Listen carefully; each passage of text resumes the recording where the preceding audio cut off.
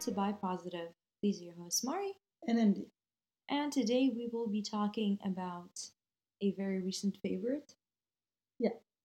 A documentary that made us both cry like little babies. And if you are a queer person who has access to Netflix, you probably know which one we're talking about. It's the documentary called A Secret Love by Chris Bolan.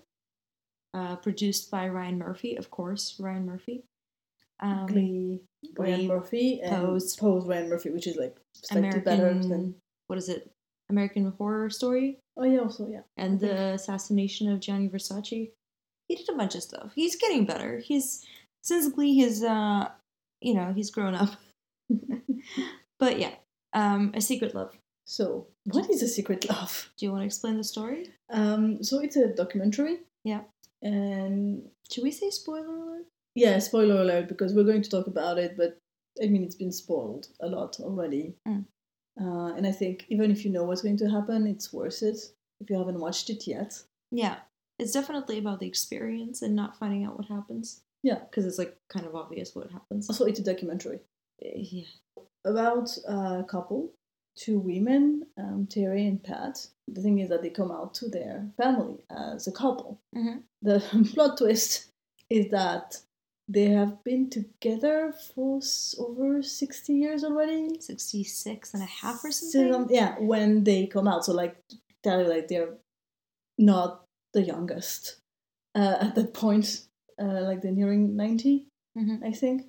And they were known, living together because it was easier. There were single women living together. But no, actually, they were a couple. And so turns out that when they started coming out to their family, one of their, family member, who was an actor, decided to maybe try to make a documentary to tell that story. Yeah. They thought it was worth. Was he an actor? Yeah, he was an actor. I based on the interview, the article that we need to link. Yeah. And so he decided to film them, and they agreed.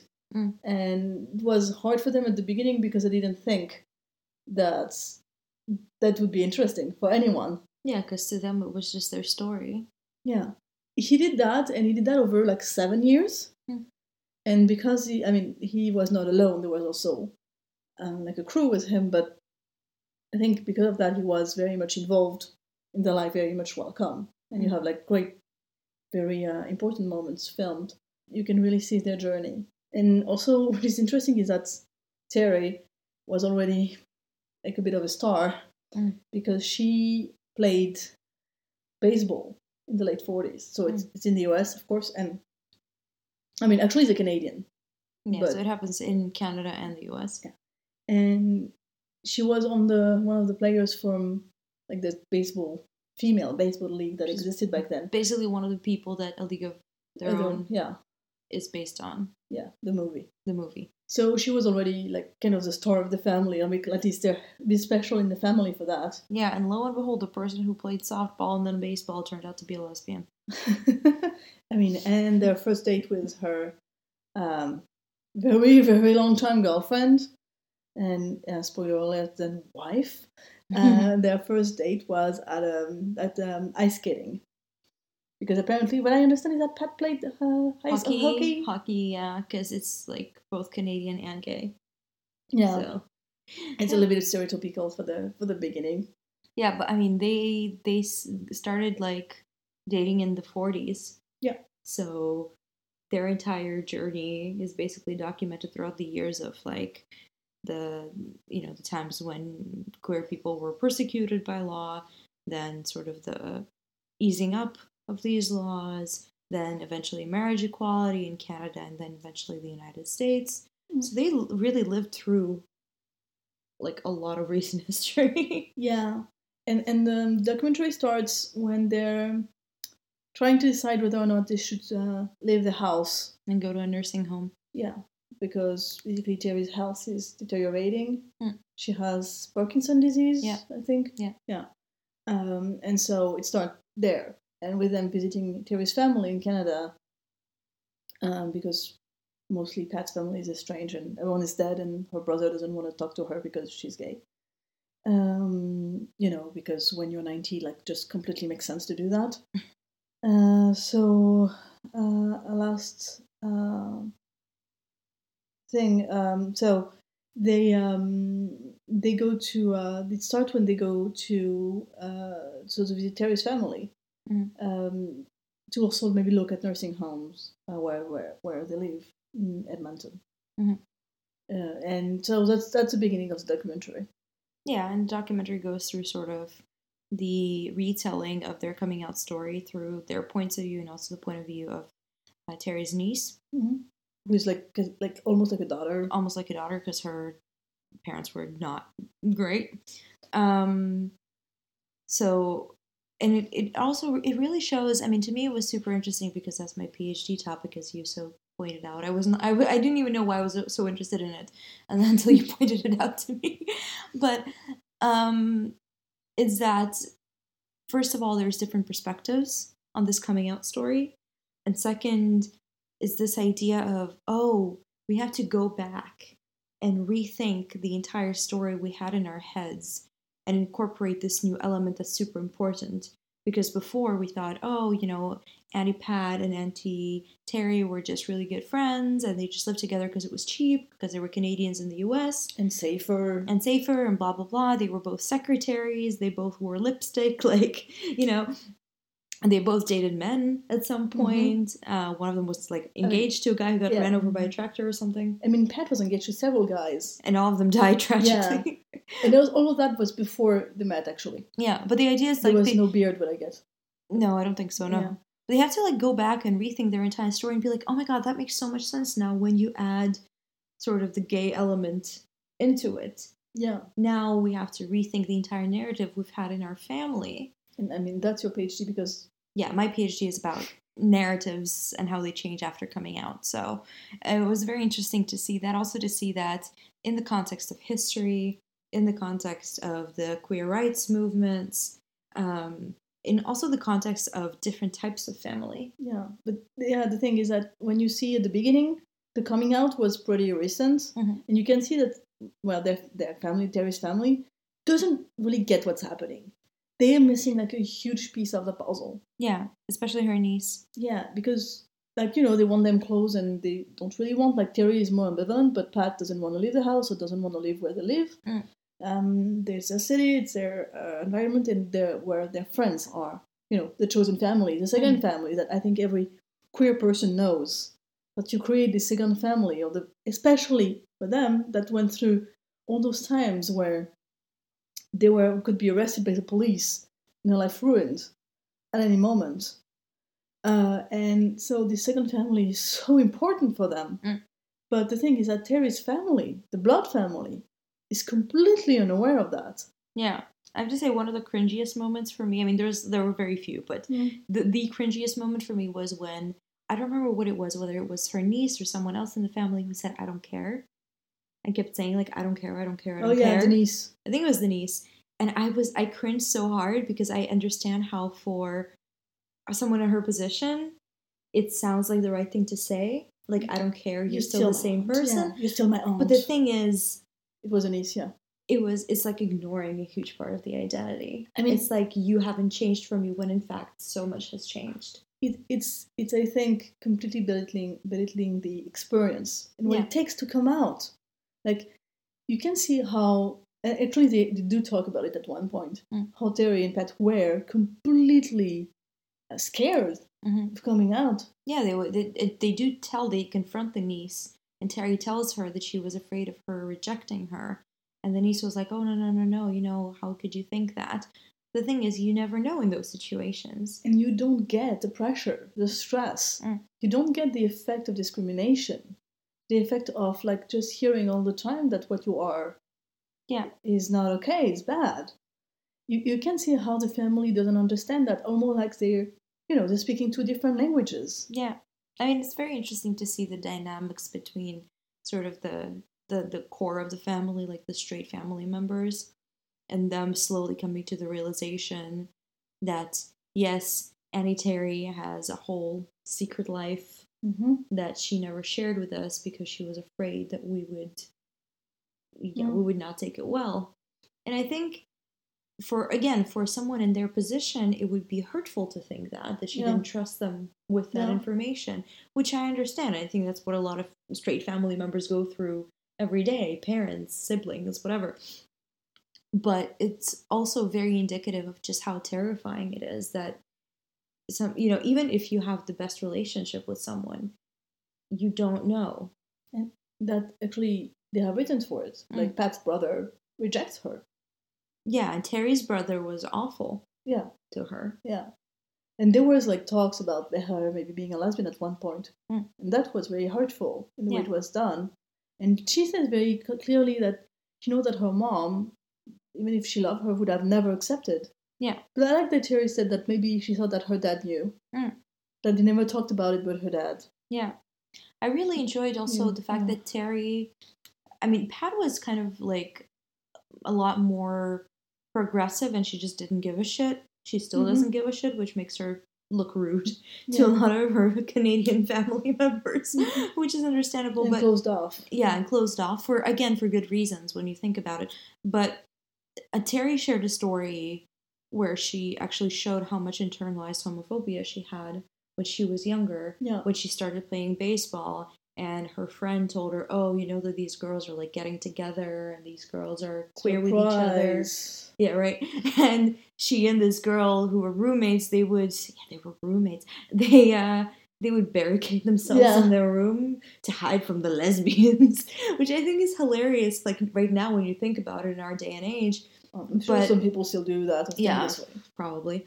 But at that point, it's really interesting to think someone who lived in a lesbian relationship for 60 odd years, 70 odd years, their beginning was, I'm so afraid of what these women could do to me, which...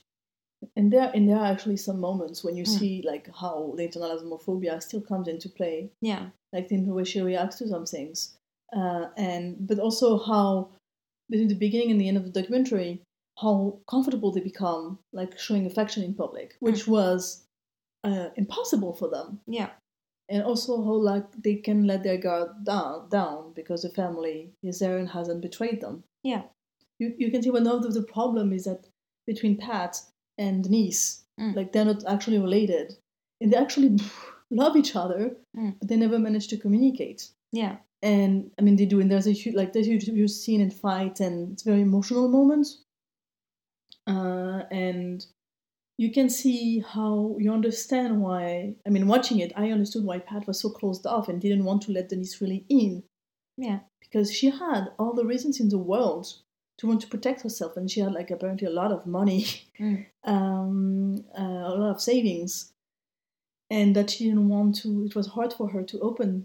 And to talk about it, because I think that for her it was a life insurance in a way.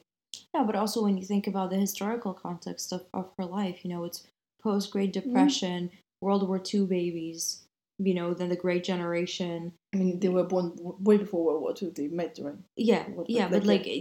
Post-Great Depression. Yeah. So people who they grew up during the Depression, who cling to their money, people who don't trust family members with their money. I think that's pretty clear. The transgenerational and personal trauma is very clear there. Yeah, absolutely. But you can see how Denise doesn't get that. Yeah. And also for Pat, it's impossible to think that Denise actually, again, I think, cares about her. Yeah. And there was this interview where apparently they became much closer in the last few years. But that fight was needed. Yeah, absolutely. For them to understand each other. And you see also in like Denise, like some reflection that, but you were pioneers, and you were taking risk. And I think one of the last sentences that we can hear in, like, maybe not the last one, but the things that they say at the end, towards the end of the documentary, is like, you were breaking the rules. You have always been breaking the rules. And that's when you can see that at that moment, at least some of the family members have understood as much as they can. Yeah. How much their aunts have had to deal with, to cope with. Yeah, when you think about it, it's quite remarkable to be living, I mean, and some people still live in this reality to this day, whether it's because of their sexuality or gender identity or race or religion, but it's amazing to think that someone survived in a relationship for 60 plus years knowing that every day potentially could be their destruction, knowing that the world wouldn't accept them, not at least not entirely, knowing that even after they came out the world wouldn't accept them, and we're in the 2020s right now. It's kind of amazing to think how much stress every day would be. And I think that's something that a lot of people now don't know how to appreciate. There's one thing that I kind of regret. I mean, maybe would have made the documentary too political, but the timeline is not super clear. It became more clear after reading articles and understanding, like, when the end happens. But at one point they decide so they go to a nursing home where they live, and then they decide to leave in the end to go back to Canada and be close with the family. And I'd like to see also how maybe the change in the political climate in the US played into this. Yeah, that's interesting. Because the movie started before, like Obama was president when this starts, and that's the election and everything, and we don't talk about it. It's not talked about it a lot in the movie. Yeah, and I think it's a bit of a shame.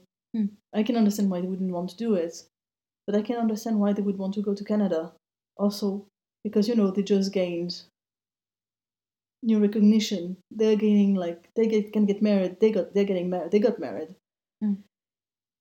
They were getting, like, this feeling of being accepted, and then you see an overtly homophobic person becomes president.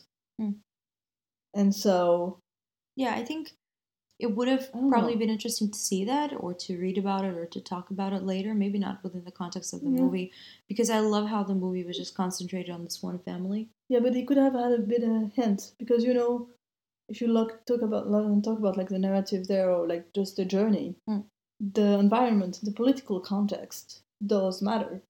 If you see it as, like, in terms of, if you do like a minority stress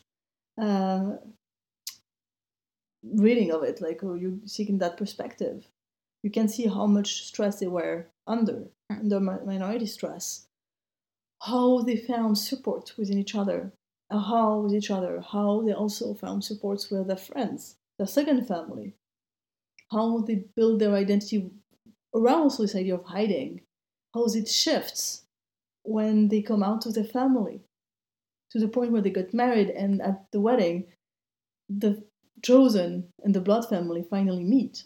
Yeah, that was a beautiful moment. That's beautiful. So maybe having this feeling that there's a step back, such an important step back for them while living in the US. I just wonder, maybe that didn't factor at all in their decision to come back to Canada. But maybe it did.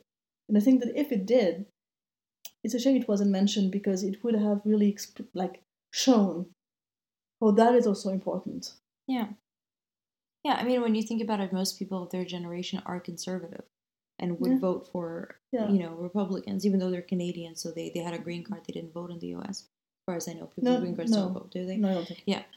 Sorry, no idea. But yeah, so it's interesting that they would live in this nursing home. And I remember that I think the first question that Terry asked when they were introduced to this lady at the nursing home is, "Oh, do you think they would accept us?" I mean, it was actually about saying, "Oh, did you have any?" I don't know. We don't hear who asked the question. I think. Say, "Oh, we never had the same gender." Yeah, we had family members who are same gender couples, but we never had a same gender couple here. I think probably talk about same sex, but yeah. And then Terry, you can see how much strength she needs at that moment. How much courage she needs to say, "Oh, because we are a couple." Yeah. Yeah, I mean, it's definitely it's an amazing bird's eye view of someone's evolution in their sexuality and their own acceptance, and also understanding that the world that they were born into has changed. Better or worse, it has changed. And in terms of the recognition of queer relationships, it has improved, at least in Canada and the US, to a certain degree. If you look at the 40s and 30s. For sure, yeah. And at least in Canada, clearly. Yeah. So it's just really interesting to see that entire timeline unfold through the eyes of a single family, and retrospectively, as well. So and the fact that the person who directed the documentary is a family member also makes it super intimate. It makes it very close. It gives them access to so many materials, like those pictures and those letters, the letters that they wrote to each other, where they would rip off the bottom because they didn't want their names to be traced back to them. Like that. Yeah. That is something that shakes you up when you watch it. Right now, as a young queer person living in the 21st century. So it's an incredibly important piece of work. Yeah. And I would say that if you haven't seen it, just watch it. Just watch it. It doesn't matter what letter of the LGBTQ plus you identify with. I think it's super important to see. You don't have to be a woman or like in a relationship with a woman, a woman in a relationship with a woman to really enjoy that movie and learn from it. And I was thinking about something when we were talking about it, like the family dynamics also, is that Pat was kind of accepted in Terry's family when they first visited her parents. Because she was this orphan girl. She had no one. Her parents were dead. And so she was accepted in the family because of her loss. And it's great because it did provide her like with support and a form of acceptance, even if they, of course, didn't know everything, even though the dad might have. But in the end, when they finally get married, Pat gets her family, but not out of loss, out of love. Yeah.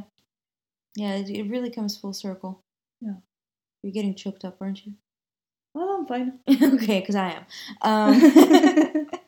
But yeah, anyways, watch A Secret Love. Definitely give it a second watch if your poor heart can stand it. Take a look at the interview that we will link in the commentary to this episode, because it's an important puzzle piece. Yeah. I think of all the stuff that was left out, and I'm sure there was a lot of stuff that was left out. And I'm pretty sure that we'll see like more interviews and things coming out about this documentary, and maybe like it'd be great to see more interviews of Pat and but I think what makes this movie so great, this documentary so great, is that it's about Pat and Terry, but it's also about so many people that we will never know. So it's it's incredibly important to see. It's everyone's history, it's everyone's story. We all probably knew a person who had to hide themselves at that time for whatever reason.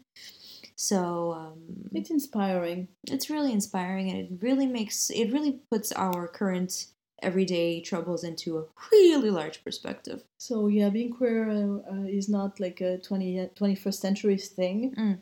I mean, it was existed way before Pat and Terry as well, but it's good to see also, know your history.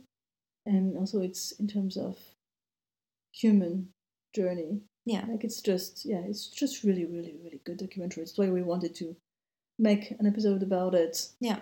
But it disrupts our plans that we will maybe one day manage to complete our series or even start it from we had started it, so it was just not good enough to be But I was just thinking that, whenever we talk about queer history, we always talk about Pride, we talk about Stonewall, we talk about all those other things.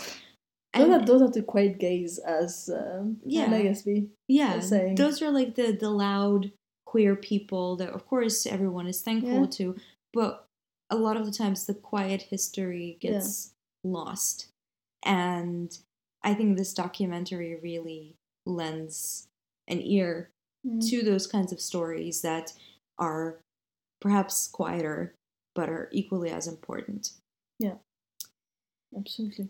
So what did you think about A Secret Love? Is there something that you would like to tell us? Is there something you would like to share? Some feelings, thoughts, tears? We are ready for that. Just send us a direct message on Twitter or tweet at us. Send us an email. And we will hopefully come out with a new episode in, I'm going to say, a month. Yeah. Okay. Take care of yourselves, wash your hands, and stay away from older people. And from everyone. And just stay away from people. Social distance. Social distancing. Bye. Bye.